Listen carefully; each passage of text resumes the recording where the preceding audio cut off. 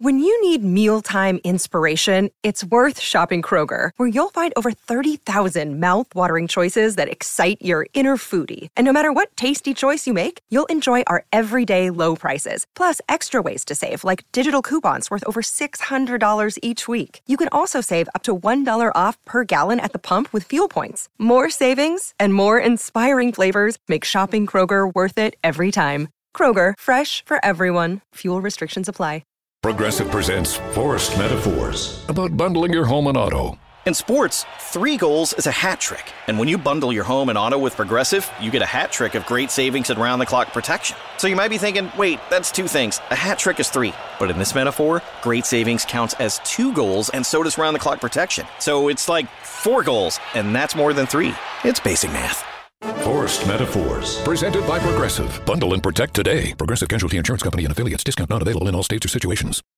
The Madhouse Chicago Hockey Podcast. Over the line, Orr throws it. He's in. A backhander and a save by Tony Esposito. Stan Mikita was a small guy, very cocky in those days. A right hand by Magnuson, and he puts that guy down. Magnuson trying to tear his hair out. NBC Chicago's James Naveau. Murphy picked out of midair to Amon. He set him up. Roenick. Jeremy Roenick. Odyssey Chicago Hockey Insider Jay Zawaski. Hawks win again. Chris Chelios in overtime. Part of Blue Wire Podcast. Team off the boards. He shoots. He's going down to the Taves. A game-winning goal. The Hawks live to fight another day. Rolling back. Sokol drives. Skipped it front. The Madhouse Chicago Hockey Podcast. Chicago's going to be in last place forever. Clear to center for Taves. He got a breakaway. Taves to win the game. Hawks win. Hawks win. Jonathan Taves. Brought to you by Triple Threat Sports, Fry the Coop, and by the Sinson Law Group. Let's drop the puck.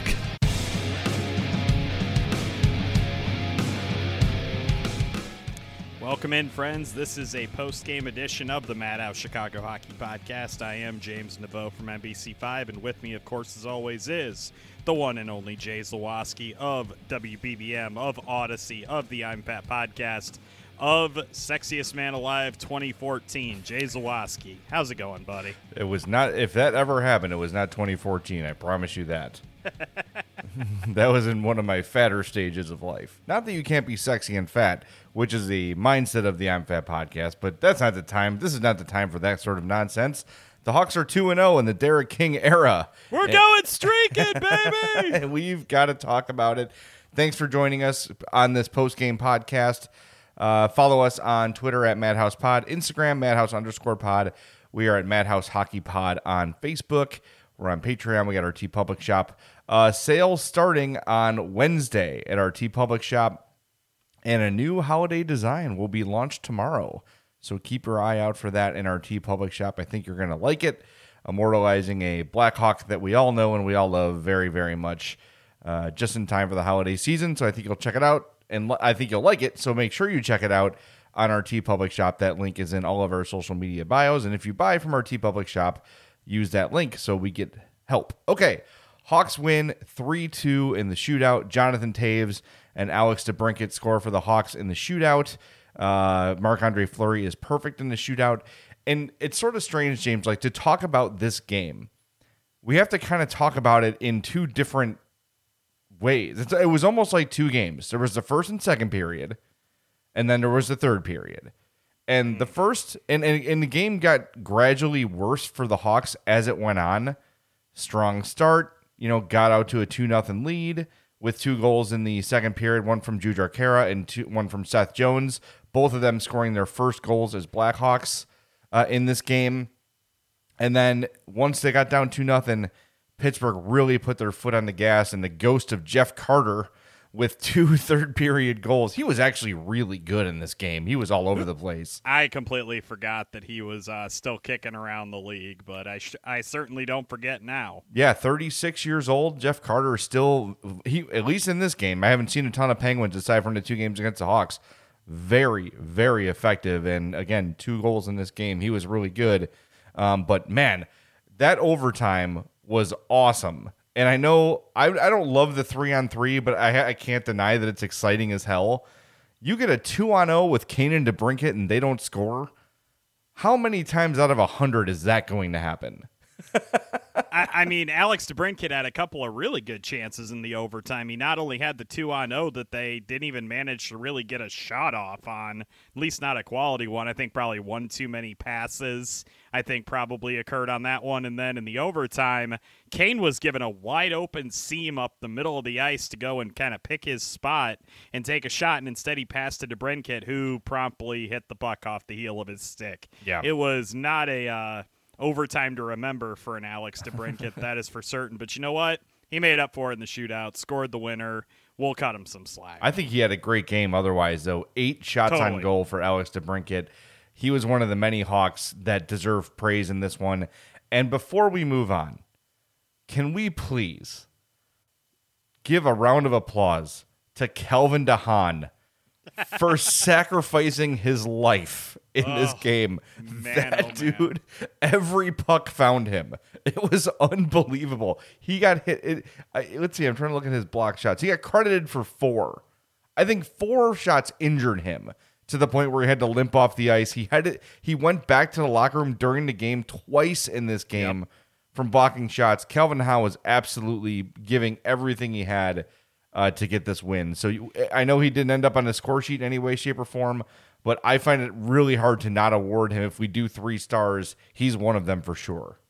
Well, we have to give him either the Nick Hjalmarsson Memorial Shot Blocker Return Award or the Scott Sterling Prize, which I'm sure a lot of folks have seen those videos on the YouTubes of him just repeatedly getting hit in the face by soccer balls. Yes. It's essentially what happened to Calvin DeHaan tonight with hockey puck. I'm telling you, that puck he took off of his kneecap, fairly certain my leg would have liquefied if that had ever happened to me. I think I would not only not be playing hockey, I would probably be debating with myself whether or not it was even worth it to ever walk again after such a thing. And he just, cool as a cucumber, just waltzes back out of the locker room and comes in skating again. It absolutely insane. That was definitely a high point of the game, and DeHaan earned a lot of brownie points for how tough he looked tonight. So, this game, like we said, started good and just kind of deteriorated as it went along. And look, anytime you've got a 2-0 lead, the other team is going to start taking some risks. They're going to start dictating the play a little bit. But that third period was all Pittsburgh, and the Hawks. There's a difference between dictating and dominating. That is for certain. And the Hawks were being dominated in the third period. And look, they played really hard. They did everything they had to do to win. It almost looked like partially like they ran out of gas.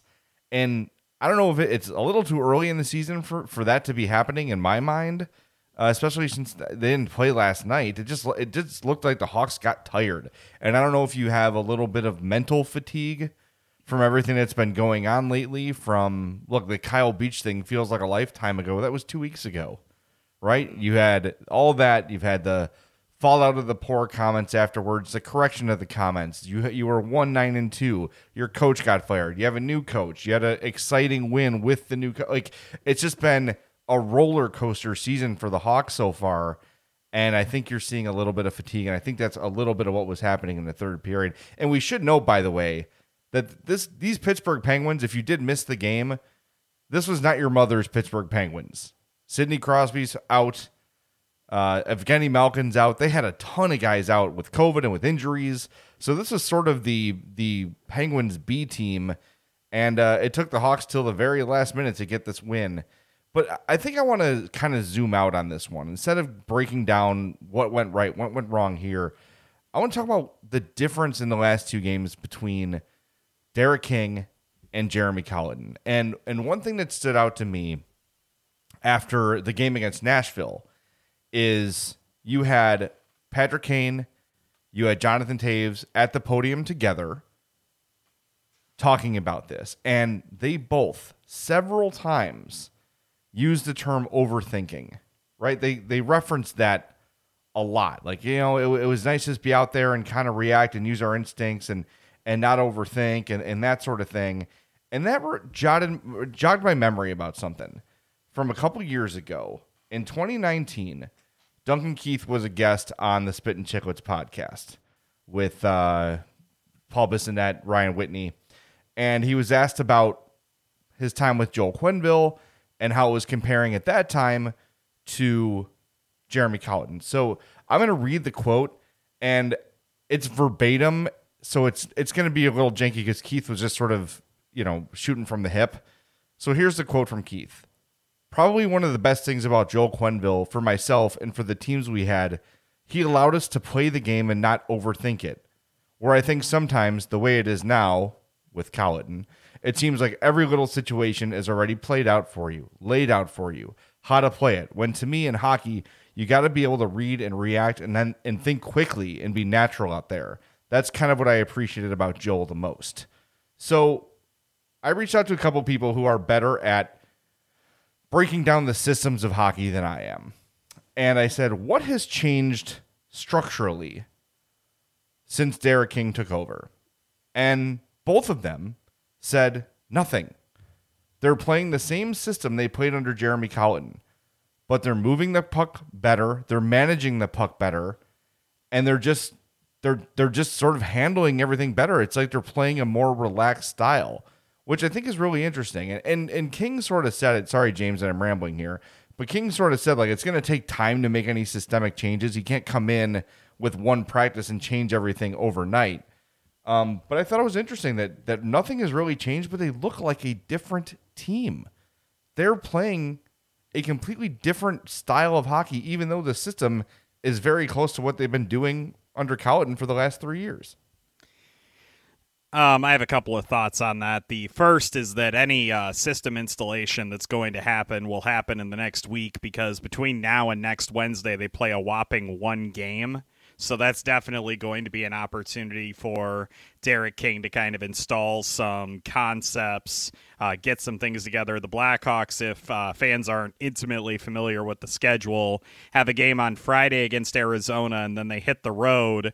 And so between now and Saturday the 20th, the Blackhawks have 2 games in 11 days. So I think you're going to start to see some development of some new systemic elements, I think, from Derek King. I don't think he's going to go crazy. I mean, it's one thing to kind of install some concepts and another to completely throw out a system and install a new one. I don't think that's enough time for that to happen, but the Blackhawks will have adequate ability to tweak some things if they want to. So that's the first part of that. I would fully expect between Friday's game against Arizona and then when they take on, I believe it's St. Louis. Nope, it is Seattle. Or Seattle, sorry. I was looking at St. Louis, the Black Friday game, and it was one of those things, eyes look at word comes out of mouth, even though it's not correct. So, yes, Seattle next Wednesday. So I think there will be some installation going on between now and then. I think you'll see some new elements of their kind of strategy in the way they approach games. So there's that element. The second is that I do agree with you in terms of the relaxation element. I feel like there was a kind of a pall over the team, not just because of the Kyle Beach thing. That's obviously going to have a big impact on the players because it's just such a heinous and awful story and just a lot of negative energy around the team, and rightfully so, of course. Yeah.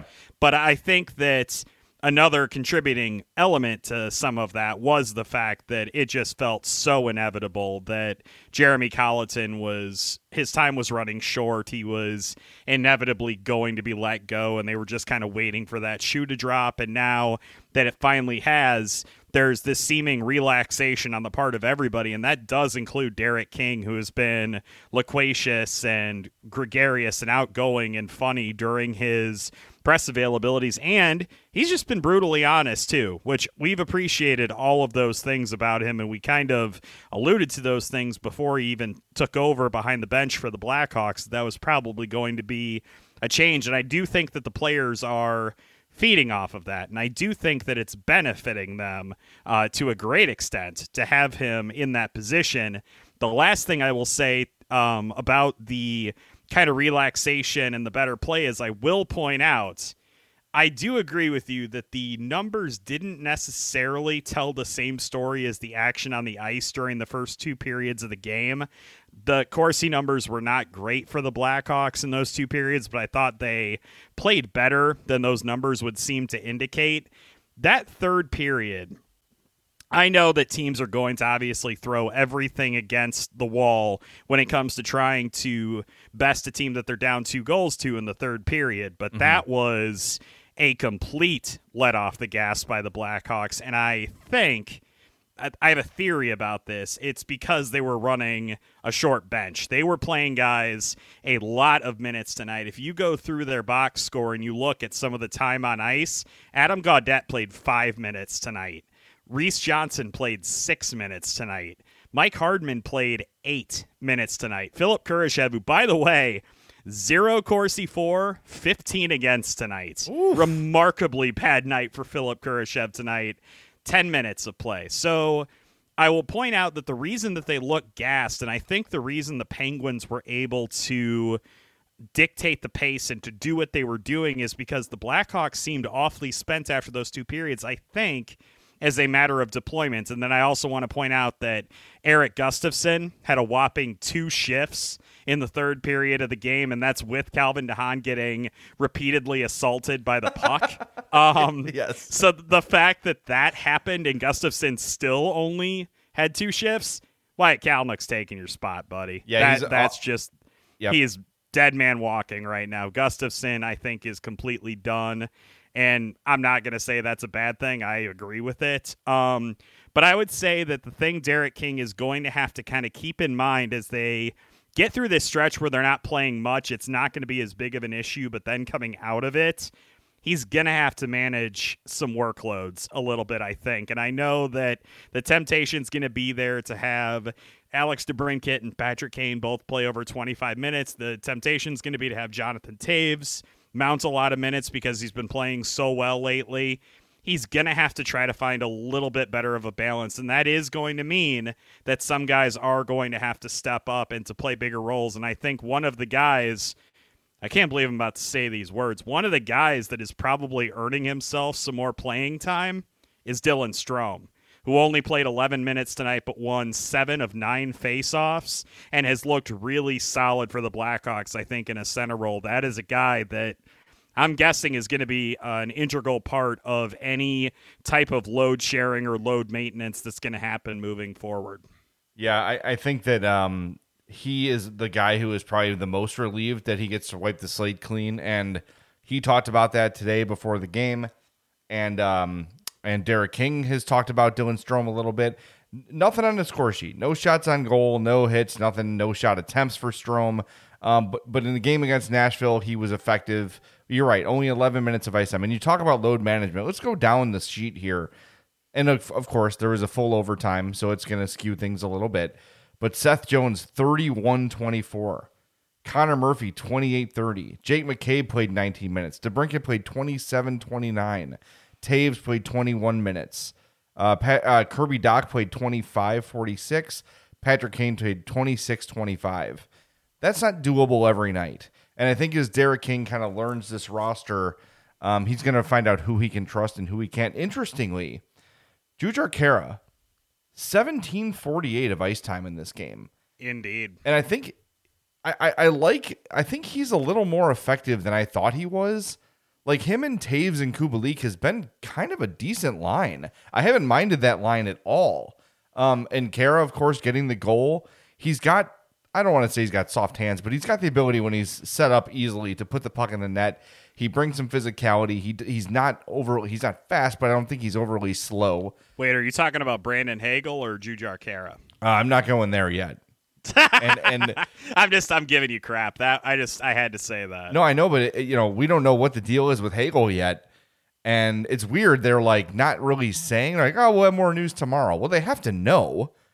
And then did Eddie O say tonight that it was going to be 4 to 6 weeks, but he was also talking about Mackenzie Entwistle like in the same conversation.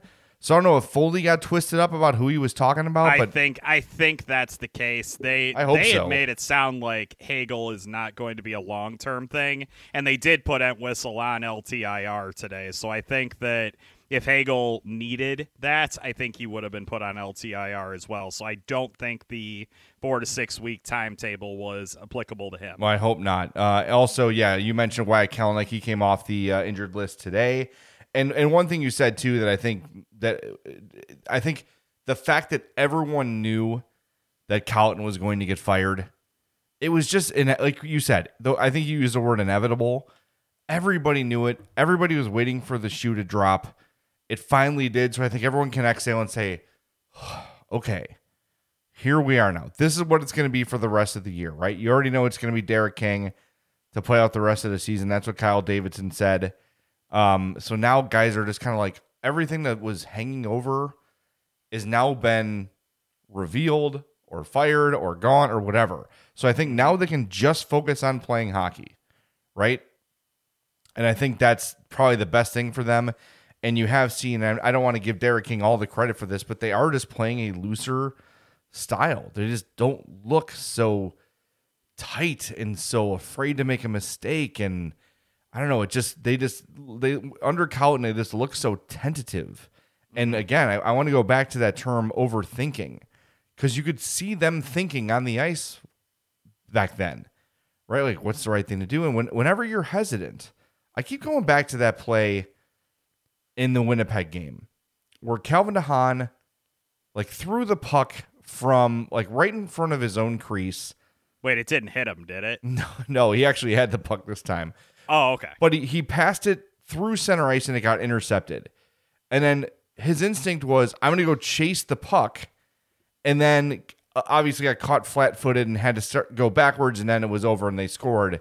Like, that's a good example. Calvin DeHaan's a veteran player who doesn't do stuff like that typically, right? He's not a guy who's going to make a mental error or take a risk that he shouldn't take. But when you see guys thinking too much and I think like trying too hard is a way to put it too.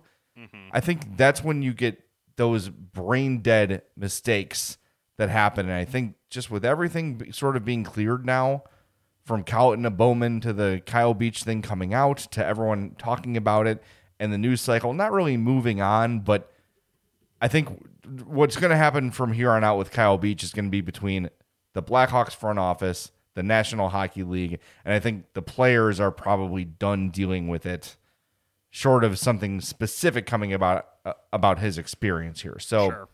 I don't know. I think they just looked a little bit more relaxed, a little more loose, and I think that if they can keep that going, I think this win was big. I will also point out that we did mention this seemed like a get-right type of stretch of games for Chicago against a shorthanded Penguins team, against a Nashville team that is still kind of trying to find its footing, and now on Friday against an Arizona team that is beyond putrid. This is a stretch to get right. And then the road trip that's going to be coming up is going to be the big kind of debut test for Derek King because of some of the teams that kind of loom in that stretch. So I feel like we do need to kind of keep that in context and to remember just exactly who they're doing these things against.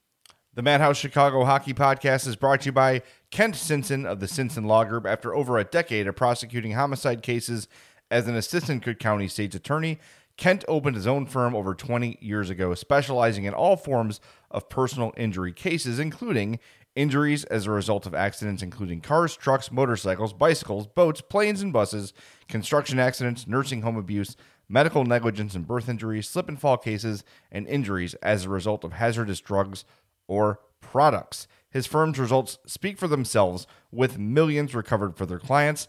Simpson Law Group charges no fees unless they win for you. So call for a free consultation, 312-332-2107, or visit SimpsonLawGroup.com.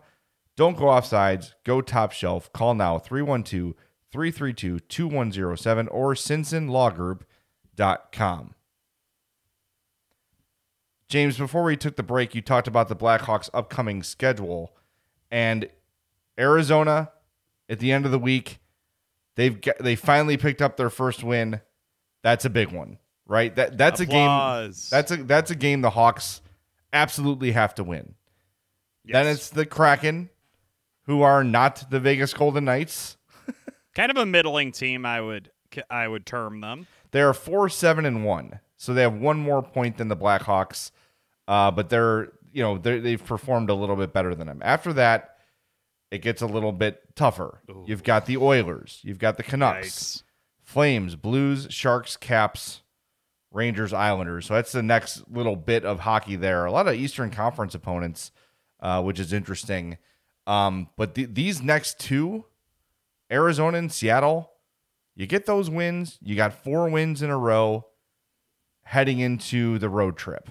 And into a really tough stretch of games. Yeah, definitely. And condensed stretch, too, I will point out. Yeah, they play Edmonton the 20th, Vancouver the 21st, Calgary the 23rd. So that's 3 games in 4 nights, and then they play the Blues on the 26th. So it's going to be a weird nationally televised 11 a.m. start, I think. Or is it? No, it's noon. It's a noon start. Yep. Oh, speaking of that, Friday's game, before you tweet at us, where's the game? It's only available on ESPN Plus and Hulu. So if you've not subscribed to ESPN Plus, it's like $4.99 a month. You get a million hockey games every day. To me, it's totally worth it. But if you want to watch the Hawks, you've got to have ESPN Plus or Hulu to watch them. So just their next 2 games, by the way, are national televised exclusives. It'll be on ESPN Plus and Hulu for Friday, and then next Wednesday is going to be on TNT against the Kraken. Yeah. So just be aware of those things coming up. All right. So that's it, man. I think the Hawks win 2 in a row. Let's leave on a happy note. Let's leave on a high note and hope that they can take advantage of these next 2 winnable games against Arizona and Seattle coming up. But I appreciate everybody joining us. James, thanks for staying up late and getting this one done. We'll talk to you all next time on the Madhouse Chicago Hockey Podcast. The Madhouse Chicago Hockey Podcast was brought to you by Fry the Coop, Triple Threat Sports, and by the Since-In Law Group.